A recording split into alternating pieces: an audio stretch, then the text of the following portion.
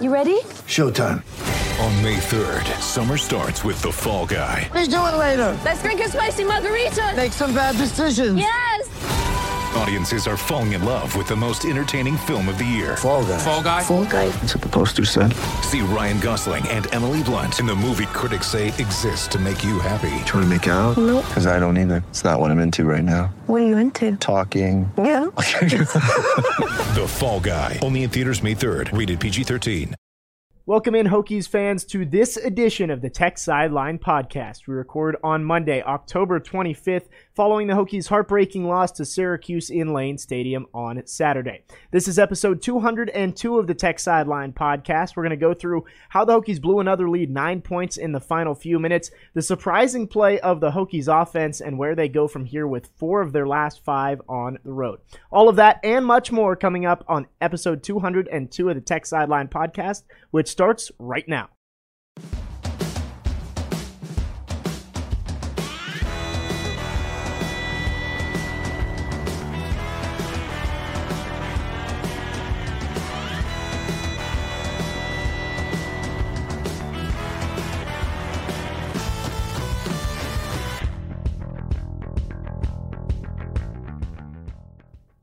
We welcome you in if you are listening archived on Amazon Music, Apple Podcasts, Google Podcasts, SoundCloud, or Stitcher, or if you're watching on YouTube. If you're watching archive, be sure to like, comment, and subscribe. And if you're watching live, drop a comment or question down below for David or Chris, and we'll get to those at the end of the episode with Nick. As always, the Tech Sideline Podcast brought to you by the Southeast Regional Training Center. You can help bring Olympic hopeful athletes to Blacksburg with one of the fastest growing and best wrestling programs in the nation. Go to southeastrtc.com to learn more and donate today.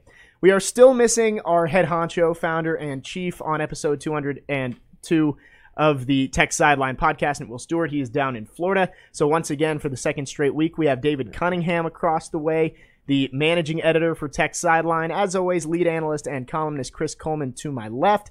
Behind the scenes, Malcolm Stewart always does a great job as the best podcast producer in the land. And in the fourth chair today, as always, on Mondays, it'll be Nick Brown. He'll have his segment in the middle of the show and then get to your YouTube comments and questions at the end.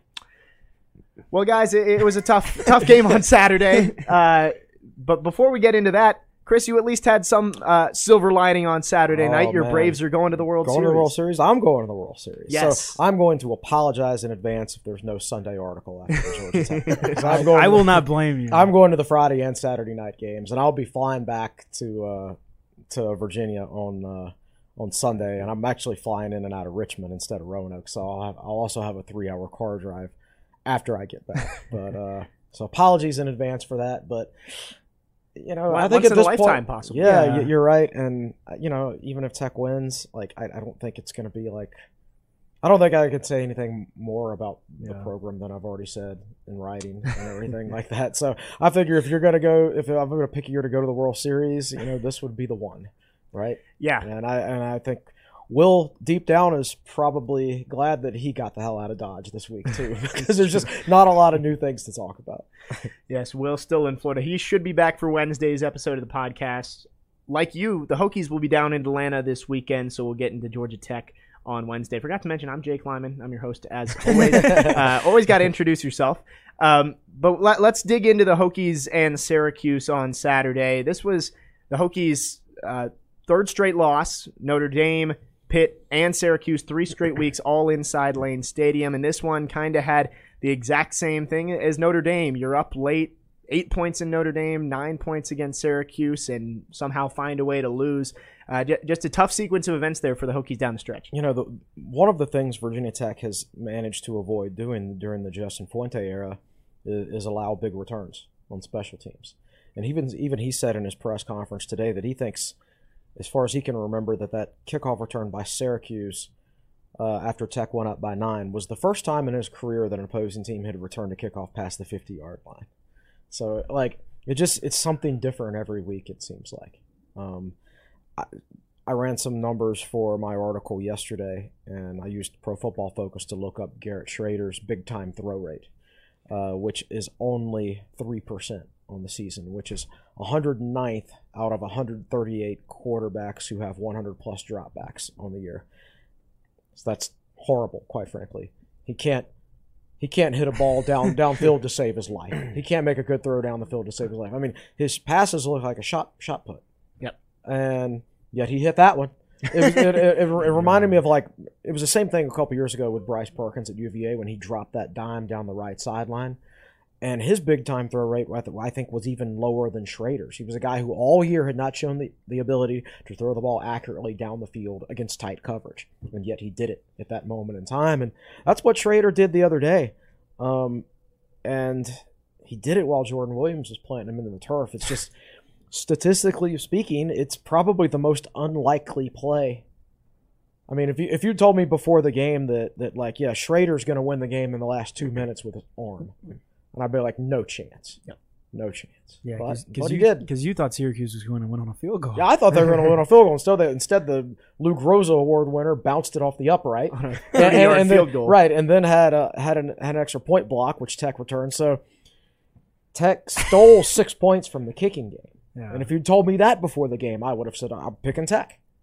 But like I said, man, it seems like it's something different next week. Maybe we could start taking bets for next week and see if we can come up with new and creative ways. Yeah, well, I think one of the interesting things is that Schrader is not even outside of big time throw rate, he's not a good passer in general. 54%. And he was, he completed, I think, 43% of his He was passes. like 16 to 34 or something like that. Yeah, but he 236 yards. But he had 2 touchdowns and he threw for more yards than Burmeister did. The disappointing thing was for most of the game they couldn't pass.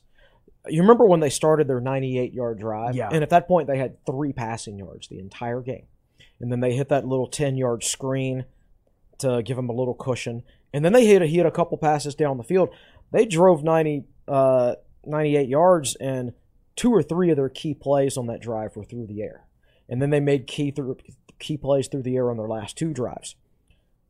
They spent 90% of that game not being able to throw the football. But when the 10% of the time when they needed to throw the football, they were able to do it. And that's the most disappointing part to me. So on that drive, after a false start backed them up to the half-yard line, Right. they had a pass for 10 yards, a pass for 7 yards, a pass for 38 yards, and a pass for 24 yards, all before Schrader scrambled a couple times and then he ran in from 9 yards and out. like I said, I believe before that drive started, they had 3 passing yards. They hadn't moved the ball much at all through the air, and Tech was fairly solid up to that point in terms of rush defense, and then it was kind of just from there Syracuse found its way offensively through the air. Yeah, and if you let offenses be balanced, they're going to be really difficult to stop. I mean, I thought Tech was going to struggle to stop the Syracuse running game, but I thought, like everybody else, they would do just fine against Syracuse's passing game, and the Orange would be one-dimensional. And I picked Syracuse to win, but I picked a 23-21 game or something like that. I did not see the passing explosion from Syracuse. I did not see the running explosion from Virginia Tech. It's a lot of random things happening this year sometimes. Like, even the games that you're picking to be close, like we all picked basically. We all picked UNC game to be close, the West Virginia game to be close, the Syracuse game to be close, the Notre Dame game to be close. The only game we didn't pick to be close was Pitt. And from a closeness standpoint, we've been dead on as far as all that goes. But a couple of those games, like the UNC game was a lot lower scoring than we thought. The Notre Dame game was a lot higher scoring than it seemed like it was going to be. This game was a lot higher. Yeah, exactly. So the kind of the results are kind of what we expected as far as a closeness standpoint of all these games, but the road to get there is way different. It's up and down and up and down. And up and yeah, down. and I'll tell you what, if you were a neutral fan the other day and you just randomly turn on a Virginia Tech Syracuse game, if you live somewhere where it happened to not be blacked out, which is apparently rare, you would have been really entertained. I mean, great game. You got a lot of offense. You got passing. You got rushing. You got touchdown with 19 seconds left. Wild plays. Field goals bouncing off uprights. Field goal block. Return for a touchdown. Off of a fumble. Crazy. So if you're like a neutral fan and you turned it on, you're probably like, man, I really enjoyed watching that game. Well, we've talked about this after West Virginia, after Notre Dame, and now Syracuse. 3 games that really came down to one play. And I think something that I've noticed as a trend, West Virginia, the Hokies just did not make the one play they needed to win the game on 3rd and 4th down at the 3-yard line at West Virginia. Notre Dame, they went and made the plays. The 2-point conversion to tie that game was just a guy going up and making an athletic play. Yeah. Same thing with the touchdown against Syracuse. Jordan Williams plants Garrett Schrader in the turf, and he still makes a 40-yard throw downfield into tight coverage. It seems like when it comes down to that one game-changing play, it just hasn't gone the Hokies' way this year. Yeah, and it's something different each week, it seems like. Fuente said this morning that Tech busted the coverage on that play, that based on how Syracuse aligned, they should have changed their pre-snap coverage to something else. And for whatever reason, whoever was responsible for that did not change it, or it did not get communicated correctly to all the defensive backs. And they got caught in the wrong coverage and got burned. But even with that, it's still a throw that Schrader hadn't made all year. Yeah. And his receivers hadn't made any plays for him. And Dorian all year. Strong had a hand. Yeah, right. Yeah, Strong's got to get a little stronger. It's like he needs some weight room time, but you can say a lot of Tech players need some weight room time, right? And Strong picked a bad time to have the worst game of his career. And I'm not pinning this on Dorian Strong because I think he's a good player, but it's something different every week, right? And I never would have said before the game, oh, you know what, we're going to lose this game. Dorian Strong's going to have a couple plays where he's right there and he's got his hands up. He just doesn't make the play on the ball, because when that happened to him against UNC earlier this year, against a better receiver probably, he made the play. Yeah. So I don't know, man. Sometimes it's just when it's something new every week. I mean, if it was one problem, it's simple. You just fix that problem. That's the one. Yeah. But this is the problem on Saturday was something that hasn't been a problem all year. Yeah. Well, secondary. That's exactly where I wanted to go with this. When you guys made your predictions last week, and we talked about keys to the game on Wednesday's podcast, and we didn't even go through them. I just said the key is to score points. If I told you Virginia Tech would score 36 points, not turn the ball over, and rush for 260 yards, you would have said it's a 20-point win. Yeah, I would have absolutely said Tech would have won that game by 2 or 3 touchdowns. Handily, if you had told me that before the game. I would have said the same thing, considering how the defense has played so far this season, how and as I wrote in my recap of the game, there wasn't a game this season where the defense lost Tech the game. The defense played well enough to keep Tech in the game, and the offense just wasn't there. If you told me that, I would have been like, 100%, that's a win, no questions asked. And here we are. I think David would have had somebody institutionalized if they told him that, because he had the Hokies scoring 10 points. Yeah. Well, and as we discussed before the podcast, I said, and as I said last week, show me where Virginia Tech has played well offensively. And as we talked about, you, Will, and I texted, and I asked Justin Fuente after the game about if he had worked more with the first team offense this week. He was like, yeah. And he kept it very short. And I made it very clear. Yeah, well, this was, of course, after somebody asked about his job. But I mean, I think that helped a little bit. But it's, after scoring 7 points last week and barely, almost losing the scoring streak last week against Pitt, coming out and scoring 36 points, I would have said 100% Virginia Tech wins by multiple scores. We've seen Justin Fuente last year when he thought the defense needed a spark, or he thought the offensive scout team needed to be giving the starting defense a better look. We saw him take control of the scout team defense.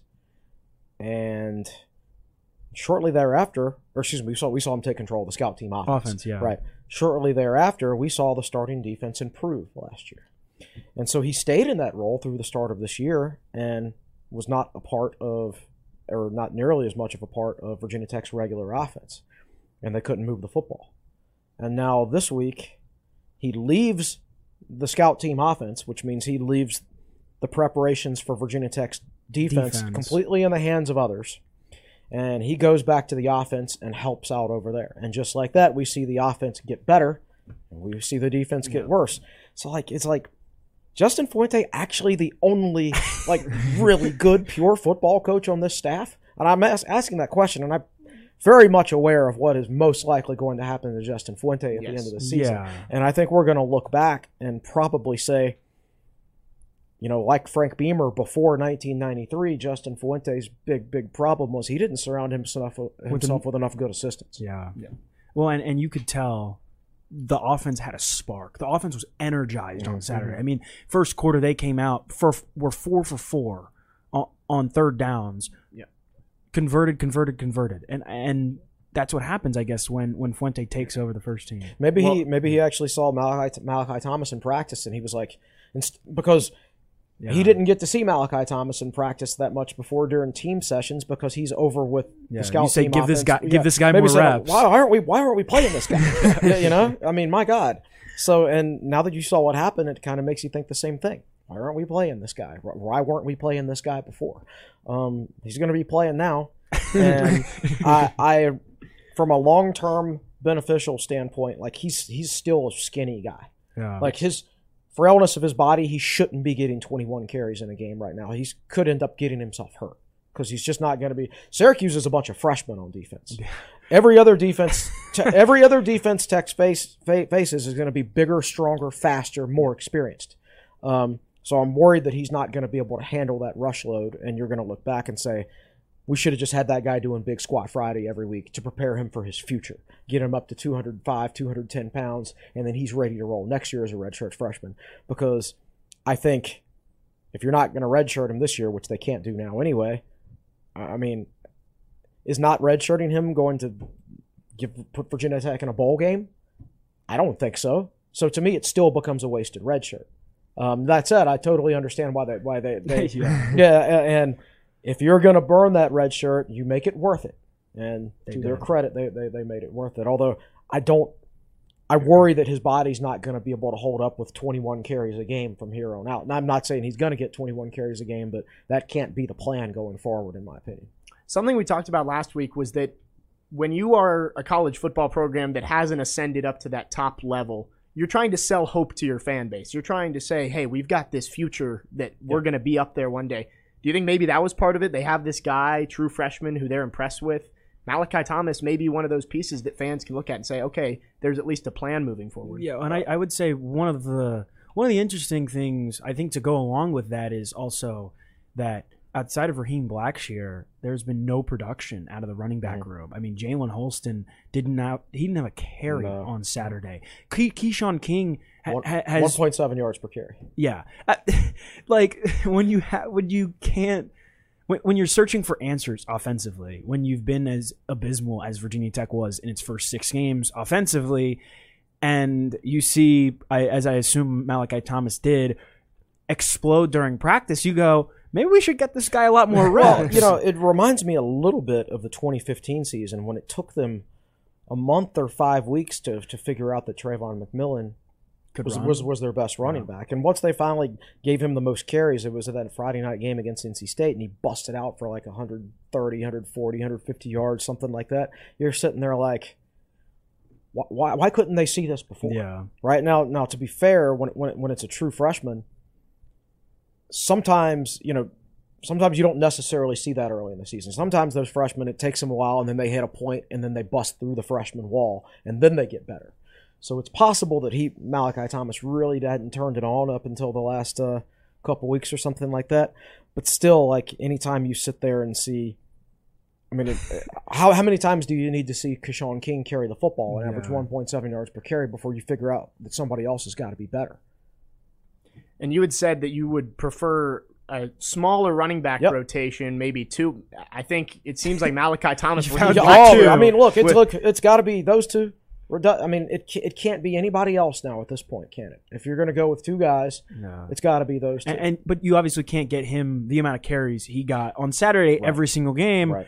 But I mean, I think Raheem Blackshear, Nick, how many? He had 78 yards on 10 carries. 10 carries. He actually averaged more yards per carry than Malachi Thomas. So you can 7.8 and Malachi 7.2. So you can give Raheem Blackshear a little bit more carries and space it out, but like. 15, but that's 15. Your running back rotation. Right. You were searching for it, and now you found it. You've got it. And Blackshear actually had, I believe, over 100 yards of total offense because he had the Yeah. long catch on the screen pass, too. He had 30 yards. On Yeah, that so screen. that's outstanding production from a two-back rotation. Yeah. Yeah. And I don't know whose responsibility it is to choose the running back rotation. I honestly, I should have be no you. idea. I have no idea, but maybe it's not a coincidence. Maybe when Justin Fuente goes back and takes more control of the offense in this week, when a decisive decision like that gets made.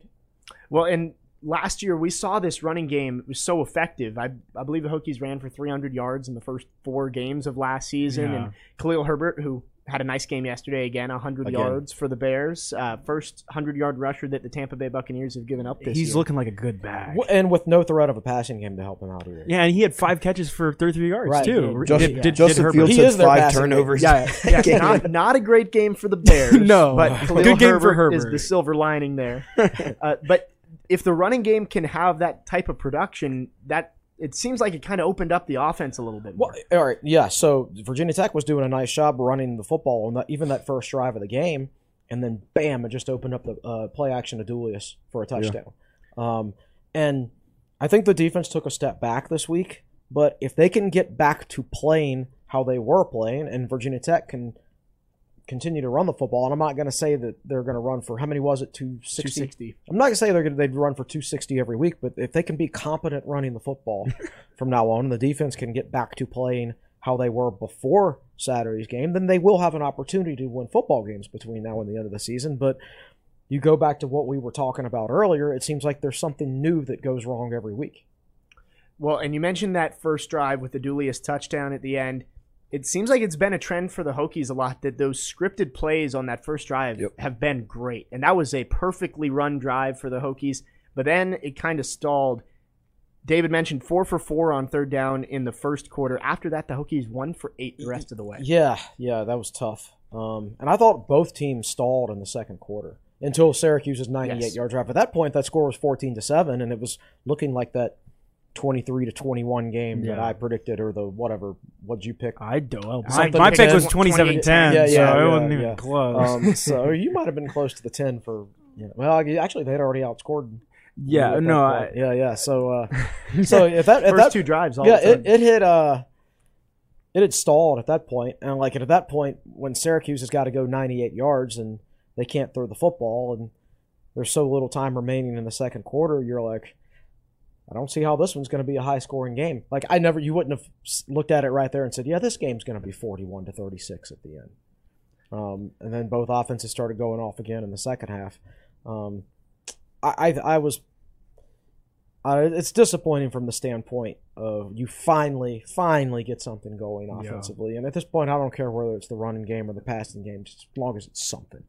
And then it's all for naught in the end. And you brought up the opening up for other things, and that's actually a question I asked Caleb Smith after the game, and I included in my article, and his response was, I feel like once we get that first explosive play of the drive, whether it's running or in the air, it lights a fire under the offense, and that really drives us. And Tech's passing attack, I mean, Burmeister was 10 for 20. I mean, he was not very good, but when you can run the ball, it gives you something to help carry the offense, and then you just have to, like you said, it opens up a little dink pass for Dulius, which is an easy completion for a touchdown. Right. And you mentioned 10 for 20 for Burmeister. I wanted to look back and just see how it kind of progressed for him, and I love Hokie the live stats for Virginia Tech. They have the QB progression.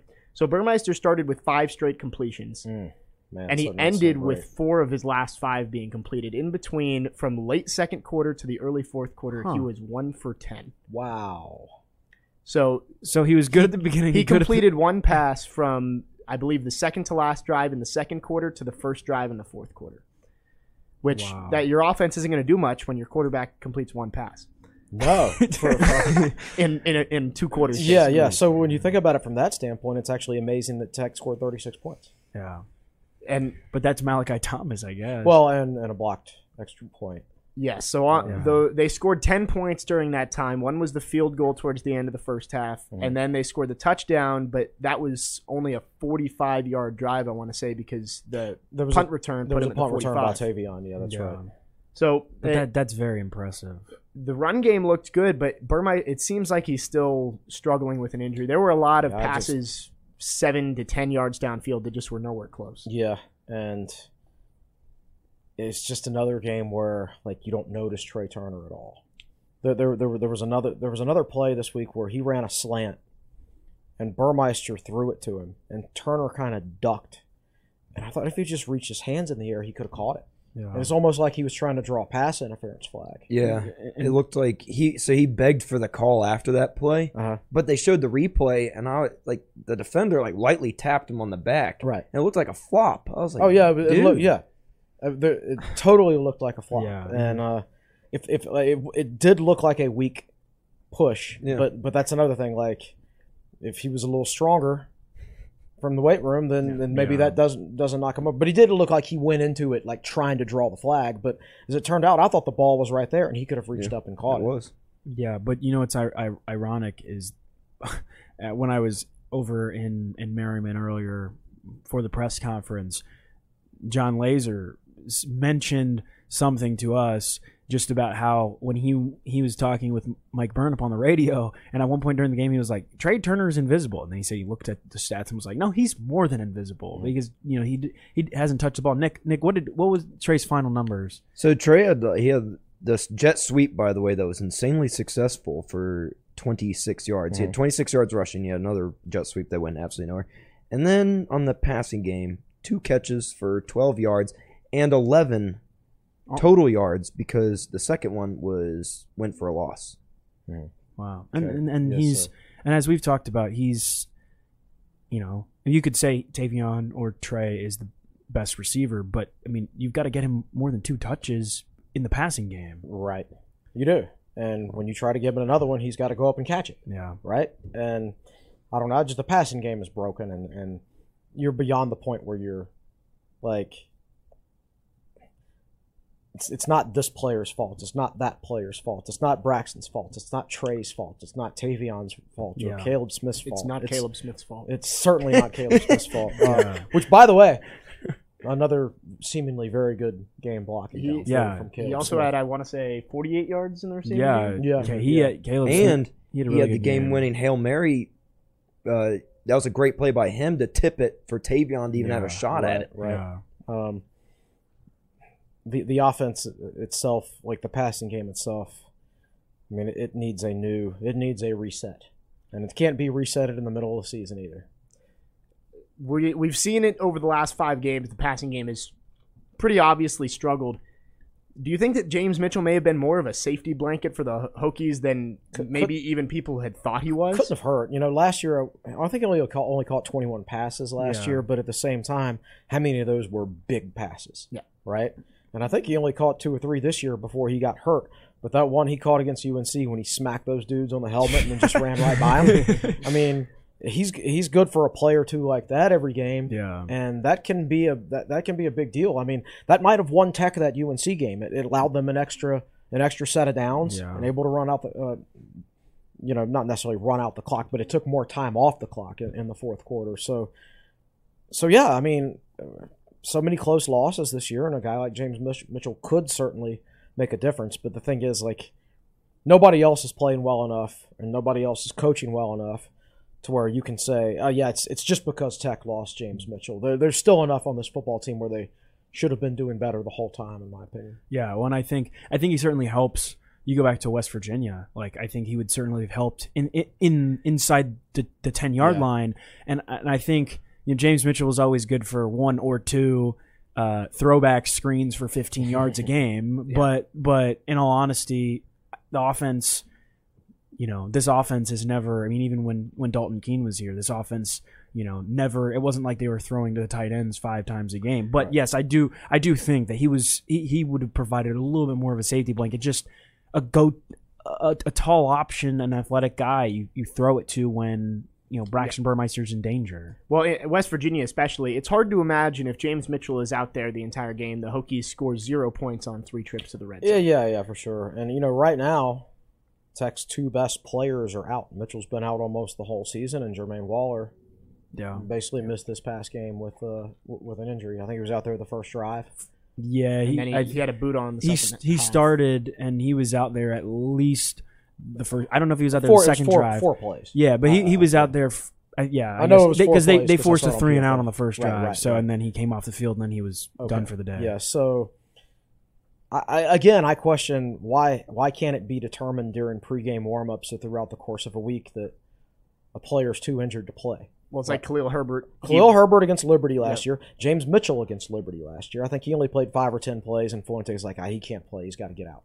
Like, why can't that be figured out in pregame warmups when they're going through the motions? Right, exactly. You should be able to know it then. The Herbert one was the most egregious. He fielded the opening kickoff and then did not play another snap. Right. And it just, you should be able to figure that out in the pregame, and you end up throwing a hurt guy out there, and you just run the risk that he's going to get hurt even more and miss even more time. So, hope Waller's okay. Hope he didn't do any further damage to himself on Saturday.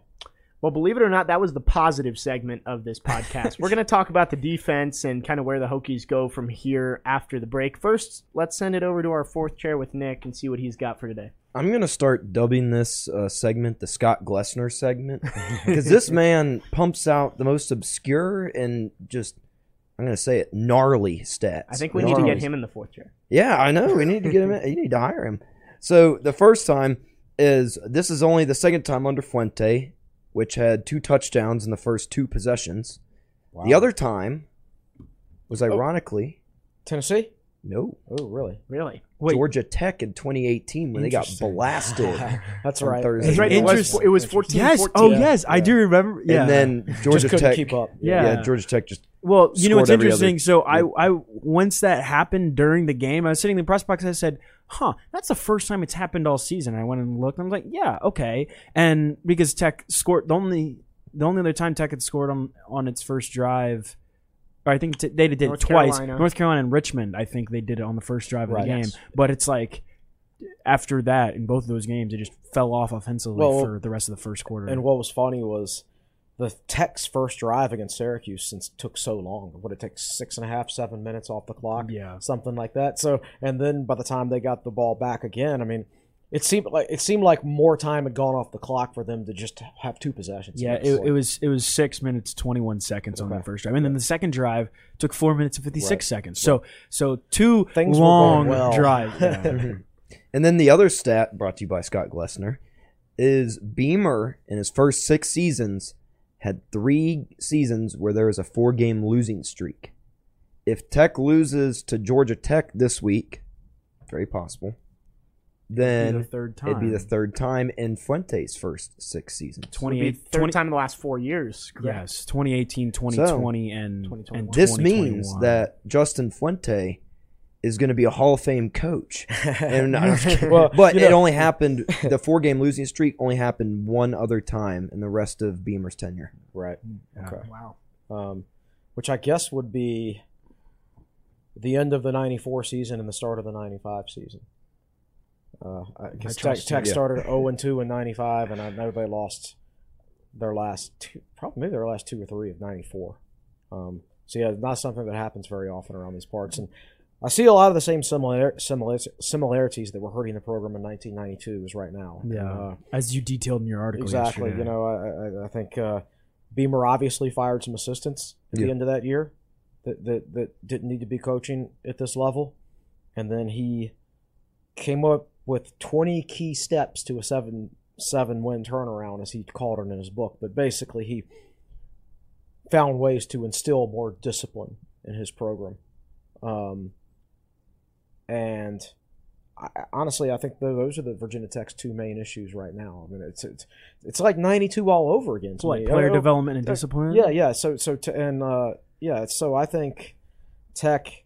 God, I think they went 2-8-1 in 1992. Yep. Yeah. And 6 or 7 of those losses, they were leading in the fourth quarter. Yeah. Wow. That's where the chokies came it just from. seems so similar this year so far, doesn't it? Yeah. Well, you heard it here first from Chris. 2028 Hokies will be in the national championship game. Yep. Exactly. Also, I did want to bring up some fun little stats. Fuente is 5-6 in alternate jerseys / helmets. I included the matte helmets. This is actually surprisingly a lot better than I figured. And now if you go back to Beamer's last 5 years, I'd think that record would be a whole lot worse, including the black jerseys that they which wore. need to be brought back. Yeah. The ones are my the ones he favorite wore ones. for his Those are your last favorite game? ones? For Boise State. I the can't, Boise I State can't one. like them Oh. because Virginia Tech is 0-2 all time in black jerseys. The 0-3? Boise State jerseys and 0-3. then- 0-3. If you include the Hokie Stone ones, there's Tennessee. Okay. Well, that's correct. Tennessee, Yeah, I guess Beavers. they wore Yeah. black helmets. But I remember, always something like liked the ones that they wore in Beamer's last game. I did Yeah. too, and except we lost to North Carolina, who Yeah, I well. don't like very much. So the most heartbreaking moment of ever being a Virginia Tech fan was losing to Boise State. We were wearing black jerseys, and then you lose Frank Beamer's last home game ever to frickin' UNC in black jerseys. Hey, they were ranked. I think they They're look cool, ranked. Jake, but They're they good. bring up too many bad memories. I think every football team should have some sort of black uniform. I think they're the That's best. fair. Even the Titans. Yeah, I would love Titans with black uniforms and like the light blue outlining. I think that That'd would be look great. sweet. You know, one quick thing on Nick's stat, on the four game losing streak. In the 2018, Virginia Tech lost 4 straight games. 3 of them were at home. In 2020, Virginia Tech lost 4 straight games. 3 of them were at home. Virginia Tech's lost 3 straight games, all of them at home. I remember towards the end of Beamer's tenure, I wrote an article or two where I detailed Tech's struggles at home against Power 5 teams, or maybe even FBS teams. I think Power 5 teams, though, were when Virginia Tech was picking up wins against Power 5 teams, it was generally on the road, and they were losing all their home games against ACC competition, basically. And I was like, man, this has got to change right here. And then I think we went 6-1 at home or something like that in each of Fuente's first 2 years, and I'm like, this is what we need. We need to win the games where the fans are here and watching. And they started doing that at first, and then it's been all downhill since then. In my final segment, I know Tech lost, and Sean Tucker did damage on the ground. But if you get the chance, go look at Sean Tucker's Twitter feed. It is frankly hilarious. He always tweets out his performance like he's a high school kid trying to be recruited.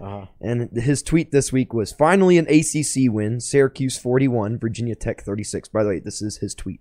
I'm pleased with my performance and happy with the outcome. I ran 20 attempts for 112 yards with 2 receptions for 14 yards. Thanks to my O-line for helping me reach 1,000 yards and more to come. I'm just getting started. Dudes, I love it, man. That's NIL, buddy. Yeah. I love it. Yeah. And that's what that's about. Sean Tucker is also, by the way, the only running back in the country with 1,000 yards. 1,000 on the yards. season. I saw that. We can talk a little bit about Sean Tucker in the second half. We'll do that. We What do will. It is also Sean Tucker's birthday today. Is it? How do you know that? I saw Syracuse tweet it out. It's Sean Tucker Day on the podcast. Our friend Giovanni Heater liked Syracuse naturally. football's tweet Naturally. about it being his birthday, and it said, "Be sure to let Sean Tucker know you're pleased with his performance this season." Well, in that, I guess that's actually very ironic. But one last thing before we go. If this offense plays like the way it did, and they play like this, like at Georgia Tech, Georgia Tech's defense, I know you guys will talk more about this on Wednesday, but like Georgia Tech's defense is not very good. I mean, they rank towards the bottom in most of the categories, and you go on the road to Boston College, who's okay. You go to Miami, who I don't know where they are tackling now, but they're wishy-washy defensively, and Virginia, who hasn't been able to play defense all year. Those are winnable games if you can score points. And Duke at home. Yeah, well, and that too. That's winnable for sure.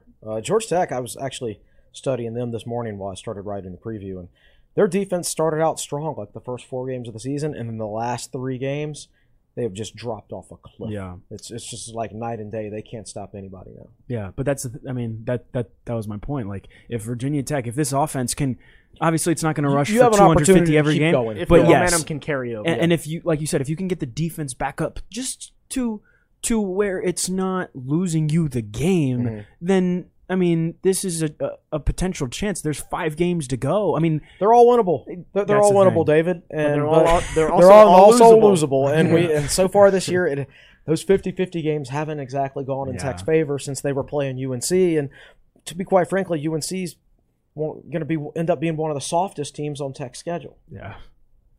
Well, we keep finding tangents before the break. I do want to mention quickly, he talked about the alternate jerseys. Tech did a great job with throwback Dan Lane. Yeah. To me, those aren't even alternate jerseys. Those are always the real Virginia Tech football jerseys to me.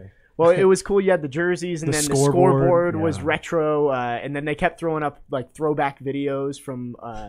They had Foul the language. don't be a jerk cartoons. Jerk alerts. Yeah, jerk.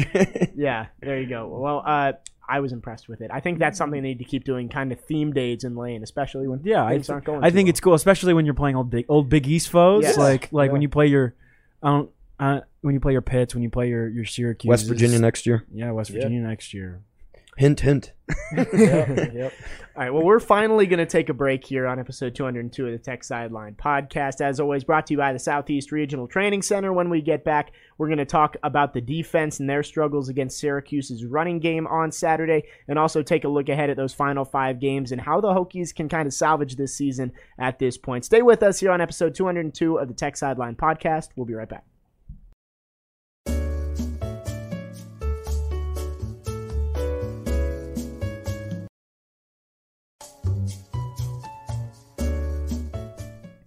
We welcome you back here on episode 202 of the Tech Sideline podcast, brought to you by the Southeast Regional Training Center. We have our crew on set here on Monday. Still no Will Stewart, as he is still in Florida. We'll be back on Wednesday. David Cunningham across the way, Chris Coleman to my left. In the fourth chair, Nick Brown, Malcolm Stewart behind the scenes, as always, and I'm Jake Lyman, your host. We're going through Virginia Tech's loss to Syracuse on Saturday, falling to 3-4 on the season. They have 5 games remaining, 4 of which on the road.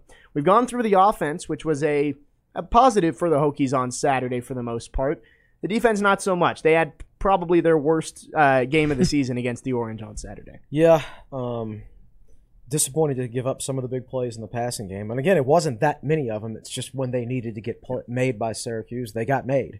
And that's extremely disappointing. Maybe some of that is due to Jermaine Waller being out. But, all of Tech's cornerbacks have played well enough this year where you don't think that should happen against a team that hasn't been able to make any plays in the passing game yet so far this year. So very disappointed there. I didn't think Tech would be able to stop their running game. Just Syracuse has been good at it, and Tech has been trending down as far as stopping the run. That played out.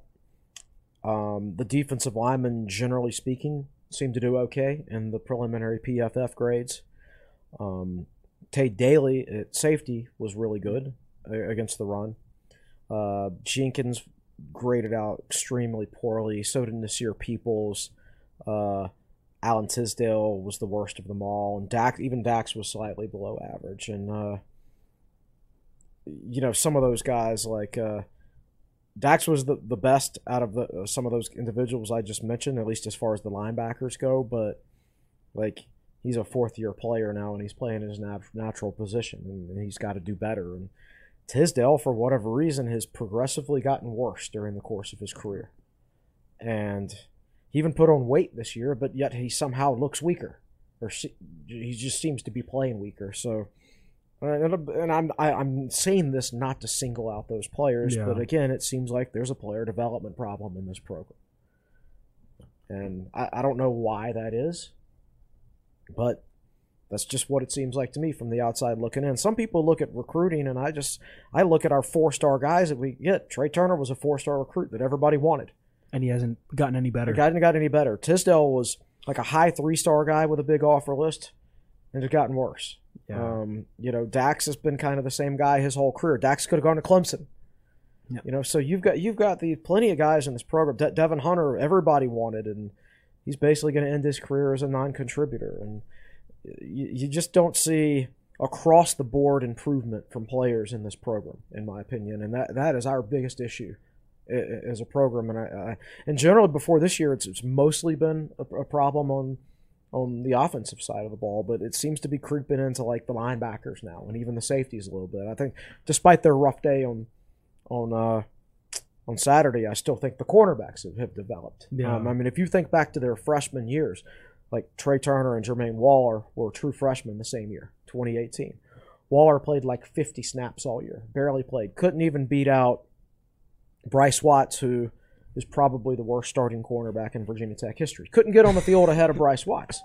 And I'm sorry. The guy ended up transferring to UNC. And then, can't get on the field for UNC, so and they can't play defense. I don't even know where he went. I don't know, but he's off the map. Well, what I'm saying is, and Trey Turner probably played 500 or 600 snaps that year and made a lot of big plays for the Tech offense. Yeah. Since that year, Trey Turner stayed the same player. The Jermaine Waller's yeah. improved. The trajectories are just completely different. Exactly, and that just seems to be the case with Virginia Tech offensive players. And now I'm seeing it creep in a little bit at certain positions on defense too, and that worries me. In this game, outside of the game-winning touchdown, one of the plays that keeps rerunning in my head that I feel like perfectly or accurately describes this game is it was one of Garrett Schrader's runs, and he had 170 yards for the day.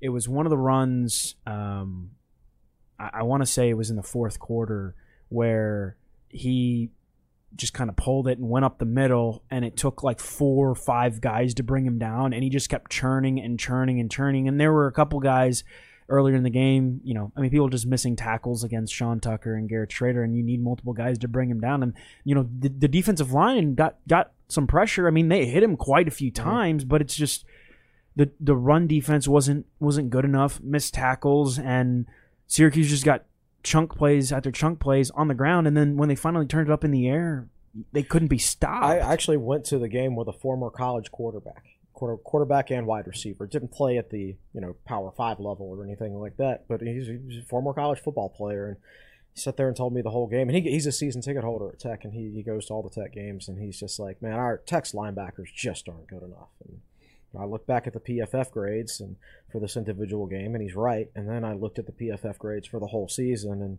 he's right. And like they're trending down too. Like they're getting worse as the season goes on, and that's extremely concerning. Especially when the offense finally seemed to have found its footing to a certain extent against Syracuse. So we can sit here and say, okay, well, the offense is better now, and maybe they'll be better again this week. But what if the defense continues to trend down? Yeah. And then you could also have a complete flip. Defense could get back to where it was, and Hope offense so. could. And then Tech would start winning. Yes. Right. Yeah. Can you duplicate Justin Fuente? Can you have one Justin Fuente coaching the scout, one Justin Fuente coaching the scout team offense, and one coaching the actual offense? I know. I have a feeling that comment's not going to go over well on our YouTube channel. Yeah, probably will Probably not over well. But we're analyzing something here like. I don't know, if Virginia Tech loses to Georgia Tech on Saturday, I feel like it'll be like in a way we haven't seen before, maybe. Maybe all right, so maybe the defense does get back to playing better this week, and maybe the offense does continue. But the offense turns the ball over. Or they block a punt for a touchdown. That would be a new one, right? Yeah. Yeah, because Peter Moore's been great. He's been great.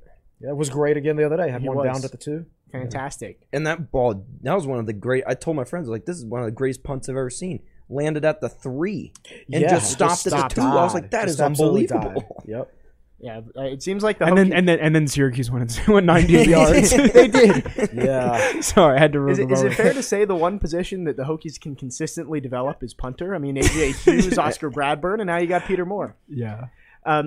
You mentioned Garrett Schrader running up the middle and it taking 5 guys to bring him down. I think it kind of shows how the game went. I didn't know which play you were talking about because there were plenty. Yeah, there were multiple. There was one I think that he had gained 8 or 9 yards, and then 3 guys jumped on top of him, and he got another 7 yards. And he's very physically similar to Gerard Evans. Yeah, he doesn't throw the ball as well as Gerard Evans. I mean, he's got that shot put release or whatever. But they're about the same. But they're the same size, build. build, pretty similar athletic ability. I mean, Schrader's a guy who can make guys miss, and he can run over them, and he's got good speed. I mean, that guy's a legit runner. What's he got? I think 8 college starts now. He's got close to 1,200 rushing yards in his career. I mean, that's legitimately good. Yeah, there was for 12 touchdowns this season. Yeah, there was one play where he was going towards the north end zone, and he just juked a couple guys out of their shoes, and it's the dude's 6'4", like he's a big guy, but he's that athletic, and he showed it. I mean, as I put in my article, Sean Tucker had 112 yards, and Schrader had 170.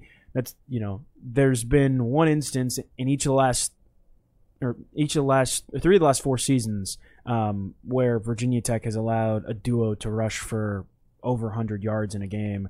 It was North Carolina last year. I don't think they had one 2 years ago, but 3 years ago it was against Pitt, and Pitt had 2 guys rush for over 100. So it's just when you face a guy who a quarterback who can run, especially, it gets really tough. Yeah, it does. And when you got two threats back there that you have to stop. But again, I expected Syracuse to put up big numbers in the running game. So to me, that's not why Tech lost the game. Yeah. They did what they did. They did what they do well against what Tech does poorly. It was what Syracuse does poorly. They happened to do fairly well against what Virginia Tech is normally good at defending. And that was what cost Virginia Tech the game. Well, Garrett Schrader, final stats, 174 yards on the ground, 3 rushing touchdowns, 236 passing yards, and 2 passing touchdowns. Who was the ACC Offensive Player of the Week this week? He was not the quarterback. Hartman was the quarterback. Oh, though, really? though, to be fair, Wake Forest put up 70. They only possessed the ball for 17 minutes. That Are was you serious? Yes, they had 17 minutes of possession time and scored 70 points. And you do that against the triple option of Army? Yeah, it's true. Our Army's going to have the ball a The lot. bigger Yeah. question is, how does Army put up 56 56. points? Yeah, one of the best tweets from the weekend was it was a screenshot of the box score from Army Wake, and it said the government invests how much into the Department of military? Defense? Yeah, the Department of Defense, and allows 70 points in 17 minutes. This is before y'all's time, but I remember when Virginia Tech played basketball in the Atlantic 10. Yeah, Yeah, okay. and they would play teams like Temple, and Temple would run like a 2-3 matchup zone, and the final score would be like 51-43 Temple, but now this Wake Forest Army game is a football game. Yeah. That, like, completely blows those old Tech basketball games out of the water as far as points scored. Yeah. Yeah, that I was watching that game just flash on the Lane Stadium scoreboard. And It's when's like it gonna every stop? time it would come around, somebody else New would score. score. It's like, whoa, there's 10 minutes left. We got Yeah. at least 4 more touchdowns. Yeah, it was like, all right, it's 56-42. All right, 56-49. Oh, 63-49. It just kept going back and forth. Yeah. Anyway, for Syracuse, 7 yards per carry on the ground, but a lot of that was Garrett Schrader. It just seemed like every time he tucked the ball and ran, it was a first down. Yeah, it didn't really seem like Tech made very many tackles for loss in this game. I have not looked that up, and I don't know. I think they sacked him once, maybe. So there just weren't a lot of negative plays, and he's a guy that even if the initial contact is at 3 yards past the line of scrimmage, he's going to drive for 4 or 5 more. He's just that big. I mean, you've got to be a big, physical, tough team to stop him, and that's just not what Virginia Tech is right now. You know what stood out to me is I don't know when the moment was, and I wish I would have documented it. But there was at one point in the game where Virginia Tech had no sacks and Syracuse had -1 rushing yard. Syracuse finished with 15 negative rushing yards. So they gained 329. The net was 314. But you only sacked him once, and they had -15 rushing yards. Tech didn't get in the backfield at all. No tackles. I think 3 total TFLs. 3 total tackles for loss. They haven't gotten in the backfield very much since the North Carolina game, and I Yeah. think that tells you a lot more about North Carolina's offense than it does anything else. Well, we've talked about how Justin Hamilton has had a lot of success so far in his first season. It just seemed like on Saturday there was a lack of adjustments. It seemed like Syracuse, they were content to run the ball and throw slants over the middle, and they just kept doing it the rest of the I would game. have put as many men in the box as I could, and played as much man coverage as possible. And to be honest, I haven't gone back to look and see what Tech did. For all I know, that's exactly what they did. I mean, they were pretty much in man coverage at the end of the game when they hit that bomb down the field. But that's just the type of plays that Syracuse has not shown the ability in their first 7 games of the season to make at all. Yeah. You dare him to make that throw. And then they did it. Yeah, and that's one of the ones where it's like, I dare you to do it, and if you do it, congratulations. Yeah. There's not much you could do about that. I mean, it was good coverage. Strong's hand was in there. Yeah. And Williams hit Schrader. It was just Yeah, perfect he's pass. got to go a little bit stronger. Like you No, said, it was yeah. funny. I was walking through the parking lot after the game, walking back to the cage to my tailgate, and I happened to run into a former Virginia Tech defensive back who's played in the NFL in recent seasons, and I stopped him and we talked for a couple minutes, and I don't want to give away who this guy is, but some of you will be able to guess it. But I was basically like, he's real similar to you from a size standpoint at the same stage of your career, and he's like, yeah, he's just got to get stronger though. Yeah. And he's right. But that's the thing. I think like that's one of the guys. Ryan Smith has developed those cornerbacks really well. From a natural skill standpoint, he's done a fantastic need to job. get better development in the weight room. Correct. But right. And, I mean, that's one of the things going into this season. You talk with Justin Hamilton, you talk to Ryan Smith about, and the corners have been pretty good so far this season. And it's, you have 4 or 5 corners that have game reps because you have guys like Dorian Strong that were true freshmen last season that had to get thrown into the fire, and now they're pretty good. And yes, they had a lot of them had a poor week this week, and nobody was great against Kenny Pickett. But I think in general that is a sign that there is some hope at that position. Yeah, I absolutely think there's hope at that position. And on the whole, I'm still happy with that position right now on the overall grand scheme of things. My bigger concern is I hope that whatever issues are causing lack of player development at the other positions, I hope it's not like starting to bleed into cornerback, because that's like our last bastion of defense as far as player development goes. But I don't know. I think if you're Virginia Tech, you have to be a player development program. You absolutely have to. It doesn't matter how well you recruit if your players don't develop. I mean, what are we talking? I mean, I sat there and went through 4-star guys earlier who came here and they just haven't developed. Yeah, I was gonna say, so we like can go out a Dave Clawson program, right? So like, you go out and sign a bunch more 4-star guys this year. Who cares? Because the last ones you recruited haven't developed. Is anything going to change? That's been talked about a lot, is the recruiting rankings for Virginia Tech, not signing 4 stars, but I would say 70% of the Virginia Tech starters are 4 stars. Yeah, and I don't on offense. I mean, you've got almost everyone. You've got a 4-star quarterback. You've got 2 4-star receivers. Payut's in the 2 deep, and he was top 5 in the state of Virginia. Keyshawn King was a 4-star. Was a 4-star. Holston was a borderline. James Mitchell was a 4-star before he got hurt. So yeah, I mean, and you look at the offensive line, and those are all really experienced guys. Tenuta and Smith are considered NFL prospects. Yeah. Johnny Jordan he was all Big Ten honors. Right, exactly. Like, you have experience and guys who were highly rated, and they just haven't developed. Yeah, and I hope. I've thought that maybe that was just simply an offensive coaching issue, but now I'm seeing some of the same signs on the defensive side of the ball.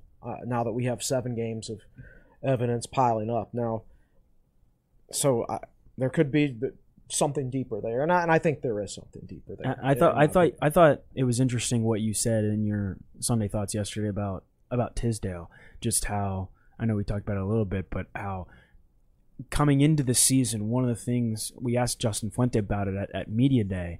And he was like, I'm really proud of how he's transformed his life. He had a kid. He's taking on so much as a father figure, but it's really helped him transform his life. And as you pointed out in the stats, his play has not gone up. I was extremely excited when he got up to 228 pounds, right? And he still has the frame to be bigger. Like, some people might say that's a lot of weight to put on in one off season, but Xavier Adebe put on like 15 between his junior and senior year, and it didn't slow him down at all. He got even better than he already was, and got drafted in the 4th round. Tisdale just looks weaker. Like when he makes contact with someone, they don't go backwards a lot of times. It doesn't get off blocks. He just and I'm not. I want to make it very clear that we're not sitting here bashing players and saying this guy stinks or that guy, because you're seeing it so much across the board that Virginia Tech's players aren't getting better. The player development. I don't think, right, correct. It's the player development. The players aren't letting us down. I think it's the player development at Virginia Tech that's letting the players down. And you could say Amari Barno, too, a guy who everyone thought was going to be a star this year, has kind of fallen into the background. I believe he wasn't even on the field for a few plays on that final drive. Yeah, Nick, how many tackles did Barno finish with yesterday? Let's see. Barno had 3 total tackles. 2 of them were assisted. Okay. So 1 solo. Yeah, and after he had a fantastic performance against North Carolina in the first week of the season, everybody thought this guy's gonna. He could be a top 2-round guy. Yeah, and then he's, and as the coaches always say, he's done a lot that doesn't show up in the stat sheet, but you need him to show up in the stat sheet. Yes, I mean, because look, tackles for loss and sacks are important because they take it from 2nd and 10 to 2nd and 14, and that's a huge deal, and that ends drives. So, that 98-yard touchdown drive, what if somebody had made a play in the backfield at some point, and that had put Syracuse in a long yardage situation? Even just to lose a yard. Yeah, right. Yes. Right. Instead of gaining 5. Second and 6 versus 2nd and 11. Exactly. It changes everything from play calling to how players themselves, how confident they are in the upcoming play and everything like that. So, yeah, there's just it's just a lot of things that seem like they're just not improving enough at Virginia Tech, and in fact are getting worse. One last thing on the defense before we kind of look big picture. I talked about how the Hokies offense started 4 for 4 on third downs, then finished the game 1 of 8.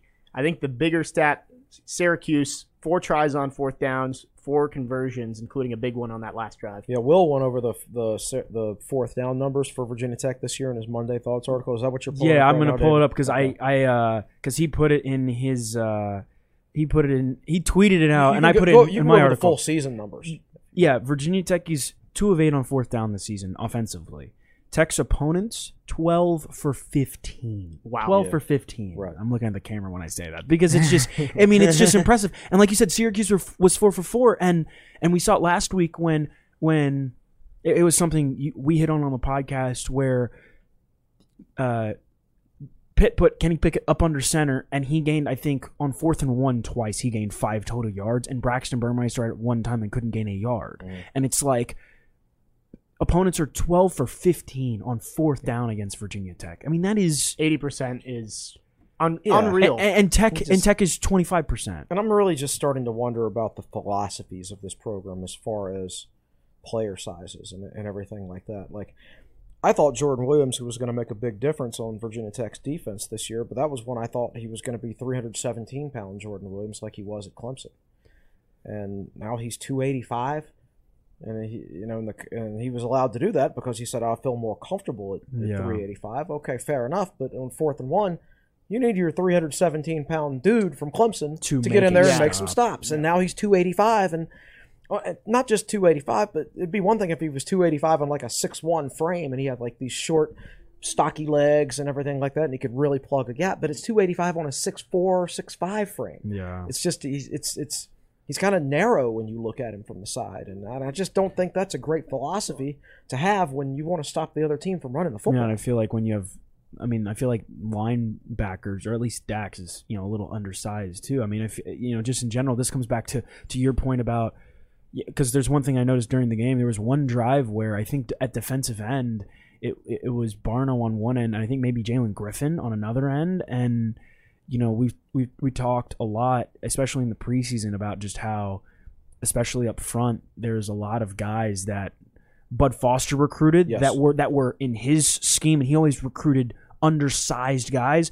And I think that kind of shows it a little bit when you've got a lot of guys that are undersized that just can't make plays when it comes down to it. You're right. You're still seeing, Eli Adams on the field for 15 or 20 plays a game, and he's 5'11".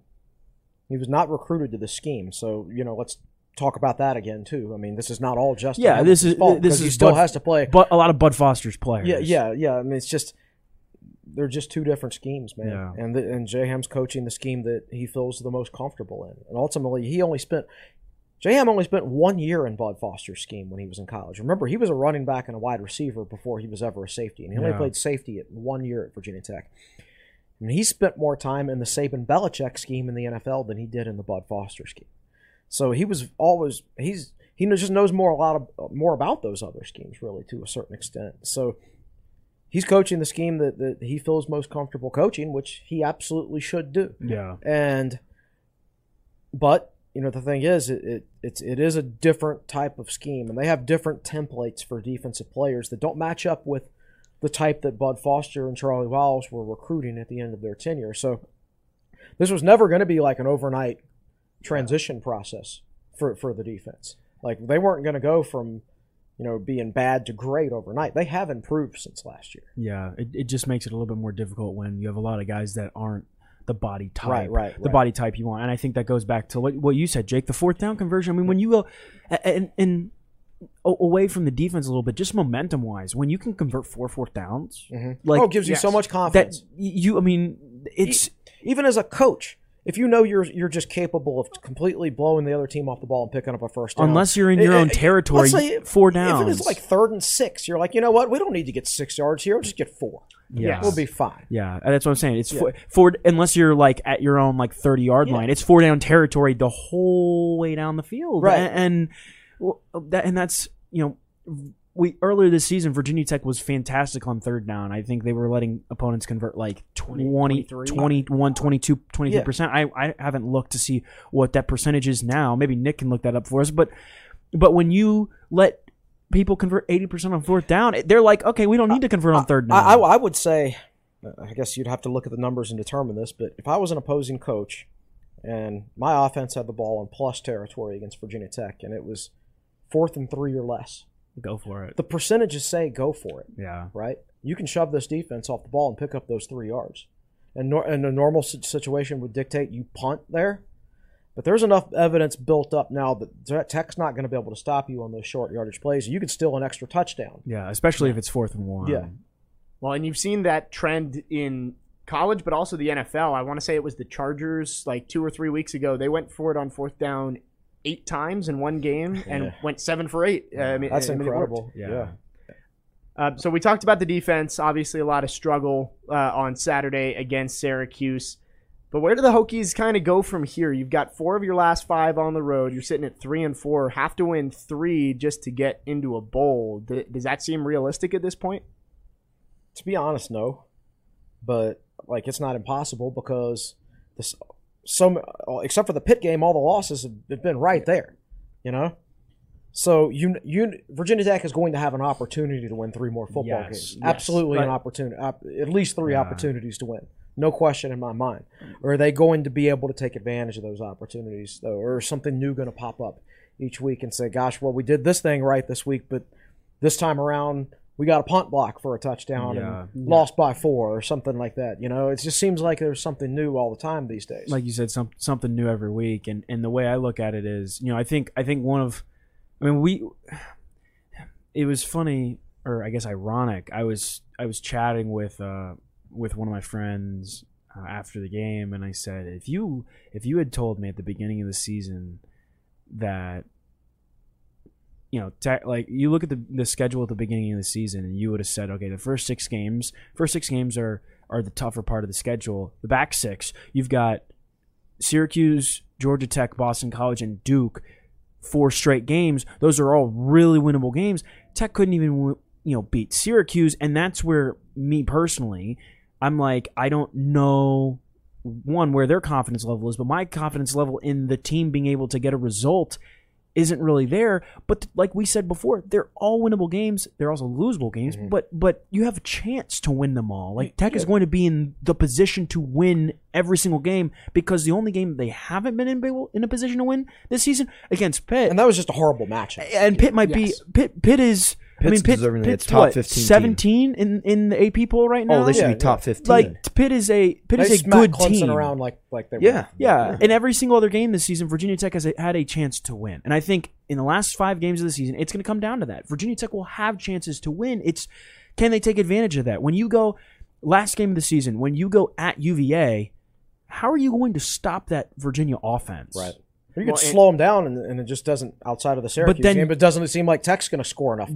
And so there's a lot of is it going to be enough balance between the two sides to be able to confidently take advantage of those? Well, and it seems like it may come down to that UVA game. You think Duke's probably a winnable game, maybe Georgia Tech this weekend, but Miami looked decent this week. Yeah, the thing about Miami is they're improving with their backup quarterback. Yes. They lost their starting quarterback. Now they've lost their starting running back, right? And they still went up there and dropped how many on NC State? It was 31-30, and they played well defensively. Right. And they had scored 40 the week before, right? They were tight with North Carolina. And they should have won that game, right, too. Certainly could have won that game. Miami's getting better the more players they lose, it seems like, at least offensively. They're just figuring. I honestly, it was interesting listening to Manny Diaz after the game because I think his comments are very similar to what Justin Fuente would have said had Virginia Tech won the game, which was our players have worked so hard, and of course it's coach speak, but our players have worked so hard for this opportunity, and they finally got over the hump. Mm-hmm. And I think that's exactly what Justin Fuente would have said Right. had Virginia Tech won. But Miami's starting to figure it out, and at the beginning of the season, you know, when Miami got blown out by Alabama, and they were kind of downhill sledding, you would have been like, all right, Virginia Tech is going to, you know, all Virginia Tech's going to have to do is score like 20 points in Miami and win, and now it's Miami's on a roll. Yeah, that was extremely disappointing for NC State. Yes. That really hurts their Atlantic Division chances. Yeah. Well, I was going to say, we've been talking about the ACC's nightmare of a Pitt-Wake Forest ACC championship game. fun. That seems almost all but cemented. I'm kind of excited for that. Yeah. Pitt is the only team in the Coastal with less than 2 losses. They're still undefeated in the ACC. And then Wake now the only undefeated team in the Atlantic. NC State the only team with 1 loss after Clemson loses. And NC State and Wake still have to play each other. Yeah. Yes. So no, the thing is, NC State could win that game, but as long as like Wake beats Clemson, which I don't think Clemson can score enough points to beat Wake. Yeah. Doesn't that sound strange to say? You know what was one of the most intriguing stats I saw today? Clemson is one of 2 teams that has not scored more than 20 points against Power 5 competitions this season. Wow. And I don't remember what the other team was. Nick, if you search that on Twitter, you might be able to find it. But it might have been like Arizona. I mean, it was somebody who wasn't very good, and Clemson. And it's like Clemson. Clemson. How? Yeah, and that's the point we're at. But all these games, back to this, all these games are winnable. It's whether you can take advantage of that, because the offense is going to have to play well when you go to UVA. Yeah. Because you're going to have to. It's going to be a shootout with Brennan Armstrong. Can you score enough points? Okay, the offense got back on track this week, but what about the defense now? I mean, it's like you said, something different every single week. I think the most winnable game of those 5 is Duke. I think we would all agree on that. Yeah. I think the second most winnable one is Georgia Tech. I would say this week. Yeah, and so that makes this game very important this week. And if you don't win it, then you've got to win 3 of your last 4. But the problem is, like Duke's not very good at anything, but they can run the football. Yes. And guess what Virginia Tech can't do? Stop the run. Georgia Tech's been able to run the football this year. And BC, I'm not 100% sure, but Phil Dracovic could be coming back soon. Yeah, I know he's still not back. I don't know what the we're timeline is. getting around that point where those people will start talking about, can he come back this week? Maybe so. That makes them a much better football team On a short week in Chestnut Hill. Because Clemson would have 1 more loss if that dude had been playing in that week. For sure. Yeah. For sure. All right, before we get to YouTube questions, I'm going to take all of them away. We got to talk about kind of the elephant in the room. Mm-hmm. Justin Fuente had his presser this morning. He's still around after the loss to Syracuse. Yeah. At what point does it seem like it's too late to make a move in season and you're still waiting to see how things turn out towards the end of it? Yeah, there is a point where if an in-season move is being considered, all of a sudden it's too late and it doesn't matter anymore. Yes. Right. I think, I don't know what point that is. To me, it would be like, if Virginia Tech loses to Georgia Tech and you don't do it then there's just no point after that. And it could also be that with the defense trending down, that it kind of makes it a bad look to give it to Justin Hamilton, right? Because the defense hasn't been playing as well recently, and they just like what if Whit Babcock had decided to, like, you know what, Tech lost to Syracuse, I'm going to make a change, and by the way, the guy whose defense just gave up 41 points and a deep bomb to lose the game is now the head coach. Right, so there's just you'd be grasping at straws to a certain extent. I'm not against it or for it. I don't think there's anything. I would be shocked if anything happened where Fuente could save his job this year. So to me, I don't want this to happen because I would rather the man succeed and not have to spend $10 million on him, right? But it just doesn't look like that's going to happen. So to me, it's a question of when and not if.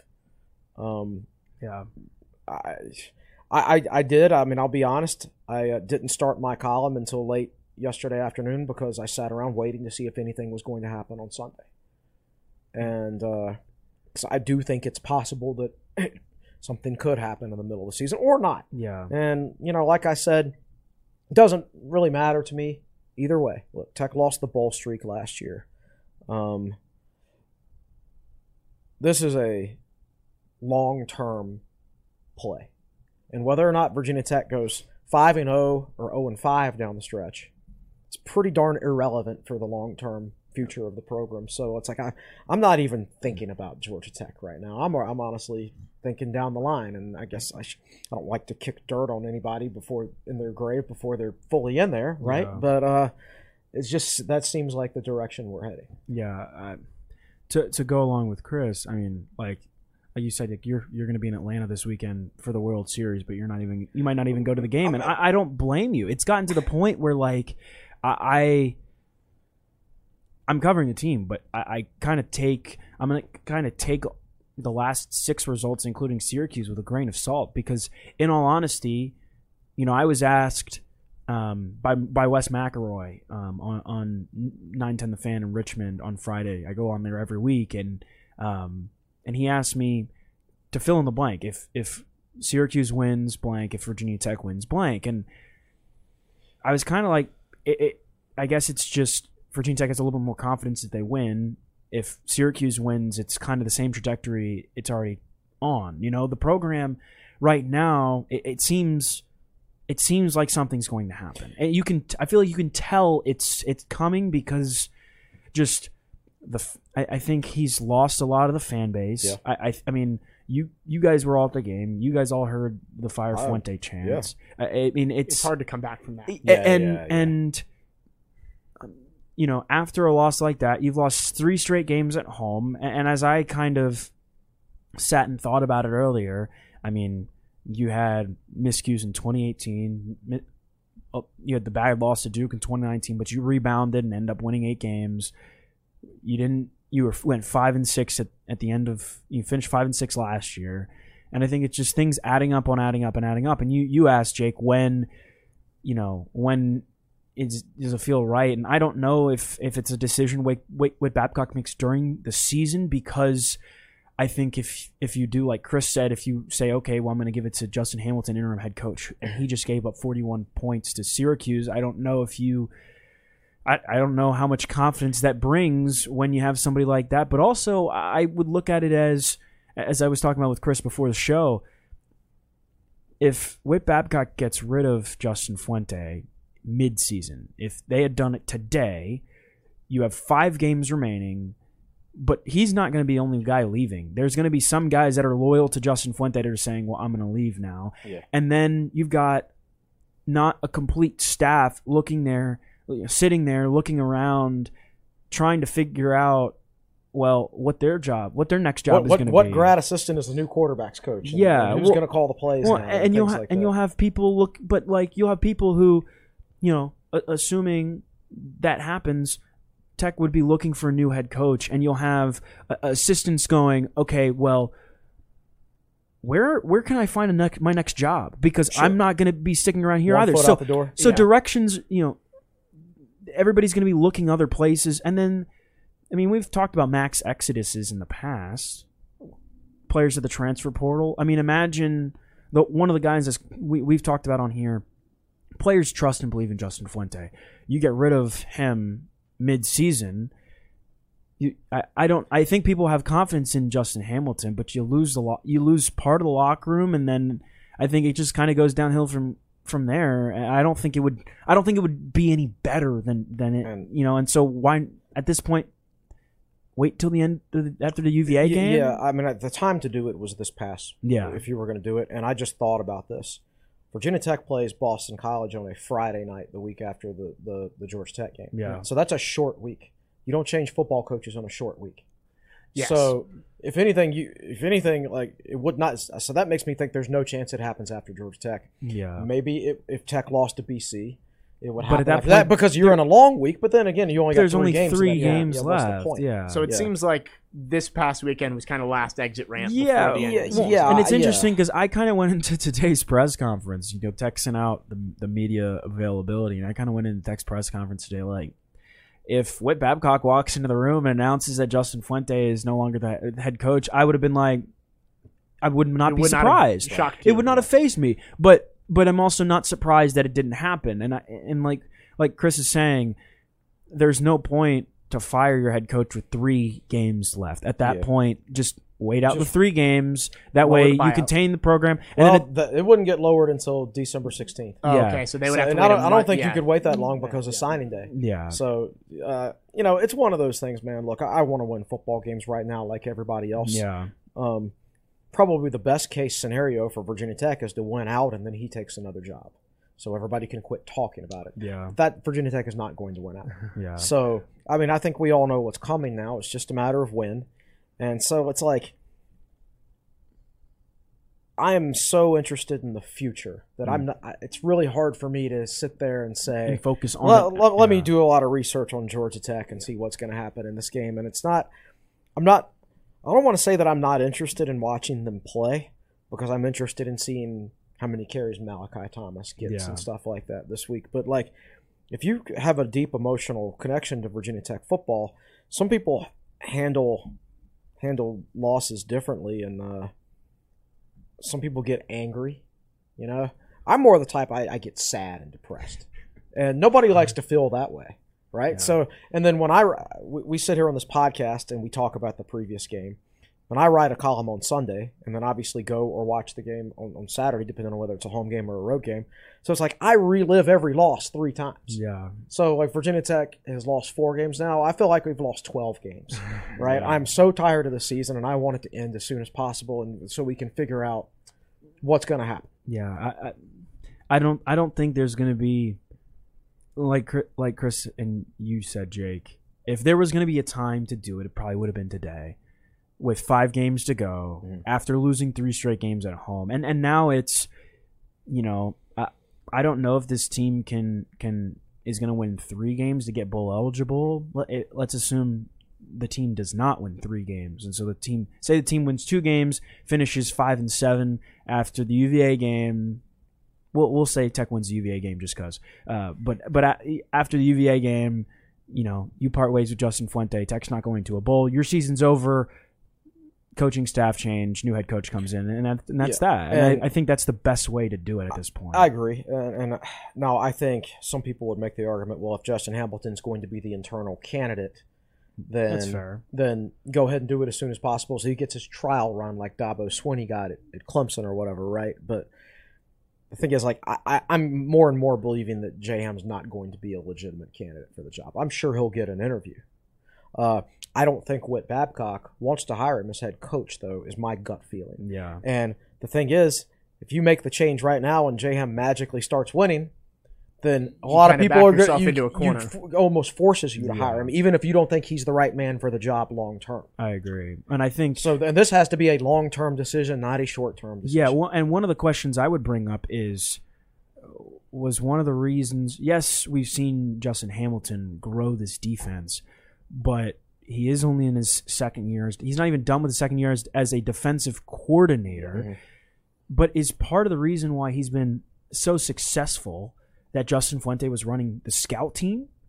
Who knows? Like, you know, if Justin if we go out this week and Virginia Tech gives up 40 points to Georgia Tech, then it's like you've given up 2 points, 40 points of back-to-back games. Everybody performs higher level when the head coach's eyes are on him, it seems like, around here. So, and then all of a sudden the head coach's eyes get back on the offensive players this week, and they start playing better. Yep. So, I don't know.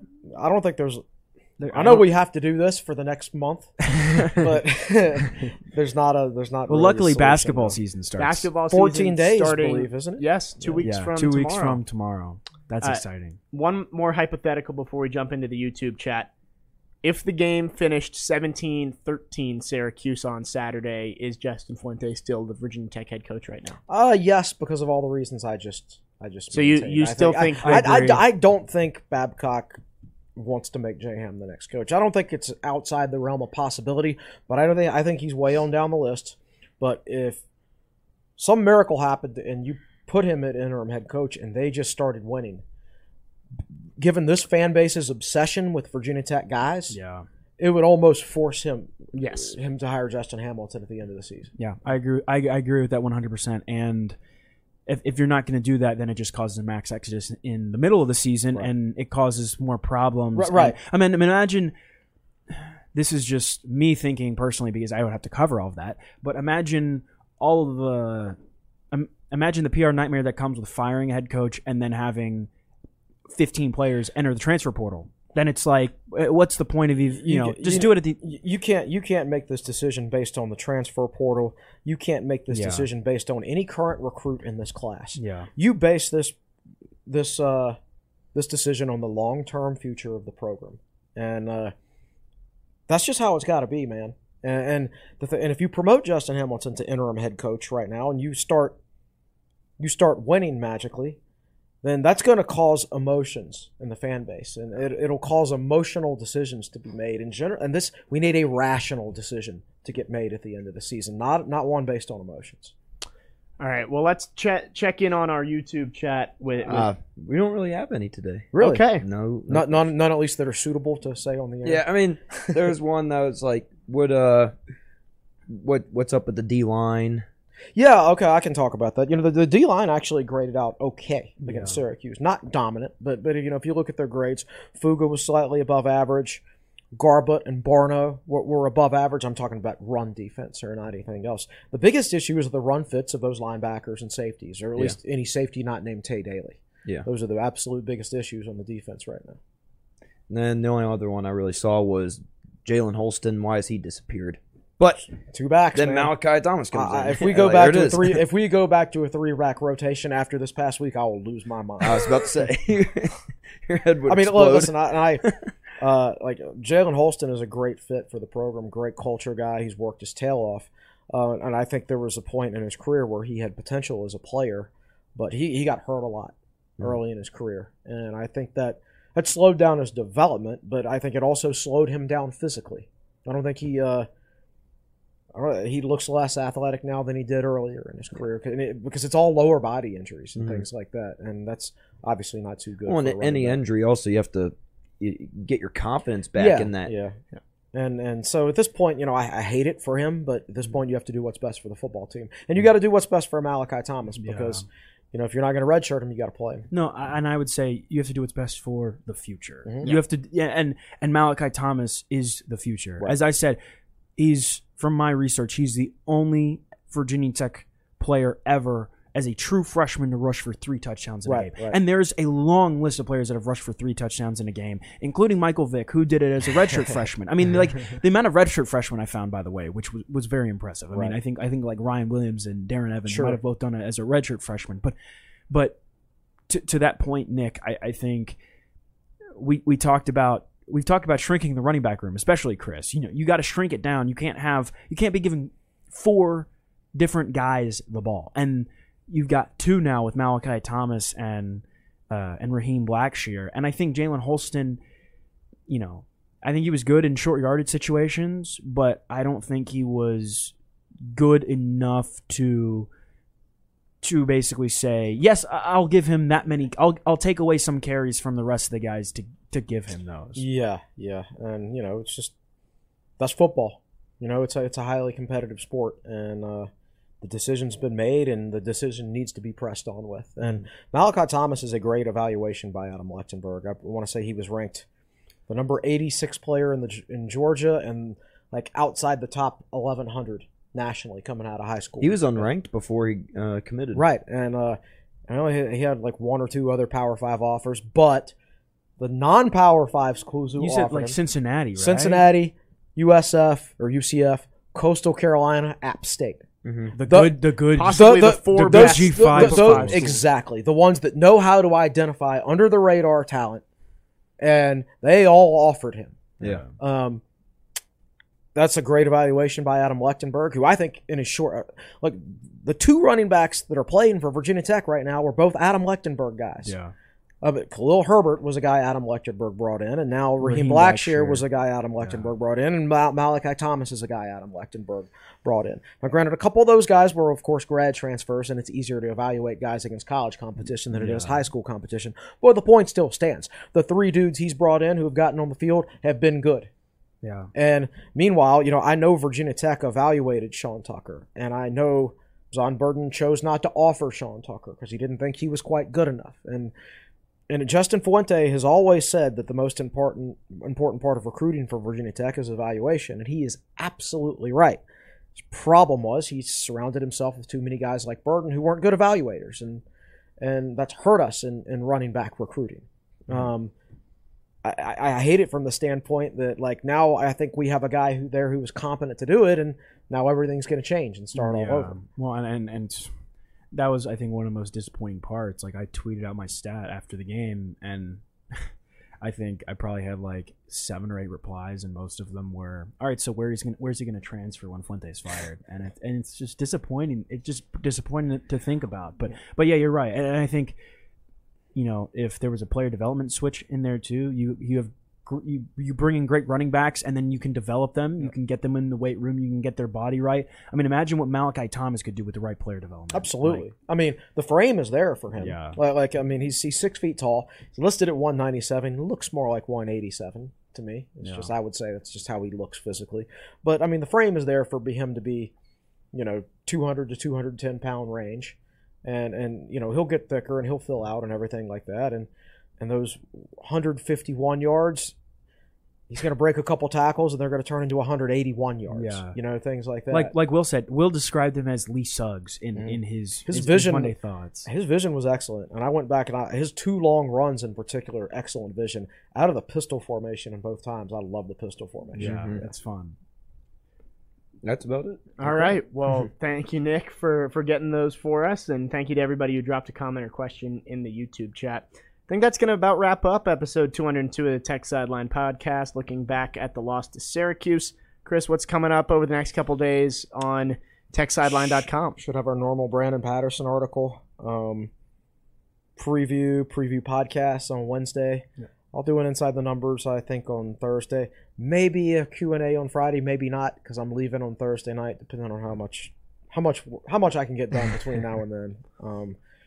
But like it's gotten to one of these points, like, I'm glad to be going to the World Series, and I'm glad it's happening this year, because I actually really don't have anything else to say about our football program until something happens. Because you said everything that needs to be said. I've said everything that I can possibly say at this point. Like 3 I'm times. just going to be repeating myself until the end of the season, and so it's a good time to take a little break, I think. Well, and the good news is probably starting next week, I would assume we'll start doing half and half basketball. Yes, and actually that's one. Forgive me in advance, because I know this is a football-centric school, but I might personally do a little more with basketball towards the end of football season, just because I don't have anything else to say about football. Well, I'm stoked. I hope everybody got a chance to read my Justin Lutz story I put out. That was awesome. Great story. It was awesome. That is a unique dude. Yeah, no, but those are the type of guys, and I'm excited because we'll have Chris Hirons covering our women's basketball team, and they're an interesting program too, and they're going to be really exciting to watch. But just, you know,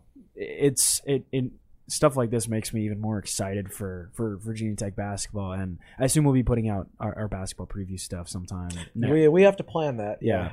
That we'll get on that. Well, and men's basketball, a very interesting non-conference schedule. Memphis, Dayton, St. Bonaventure. And guess what? 2 weeks from tomorrow, doubleheader men's and women's basketball season opener. So that's Davidson at 5:00 and Maine at 8 o'clock. So I mean, basketball season's almost here, and people might not have to gouge their eyes. Hang on, Hokies fans. We're almost there. And now we have you. Which means you I can go to the games and now? enjoy That's them. amazing. There you go. Yeah. Well, if you want more, want to look back at more football content from the weekend, David's recap article up on techsideline.com, as well as Chris's Sunday, and Will has his Monday thoughts, doing work even while he's on vacation, and we we He'll Jack be back. Brizendines TTL notes. Yes, Tech Talk Live tonight. Yeah, Jack Brizendine. That'll be will get very on interesting. Those. Yeah, I am excited. I will be there, so I'm excited to see how all that goes.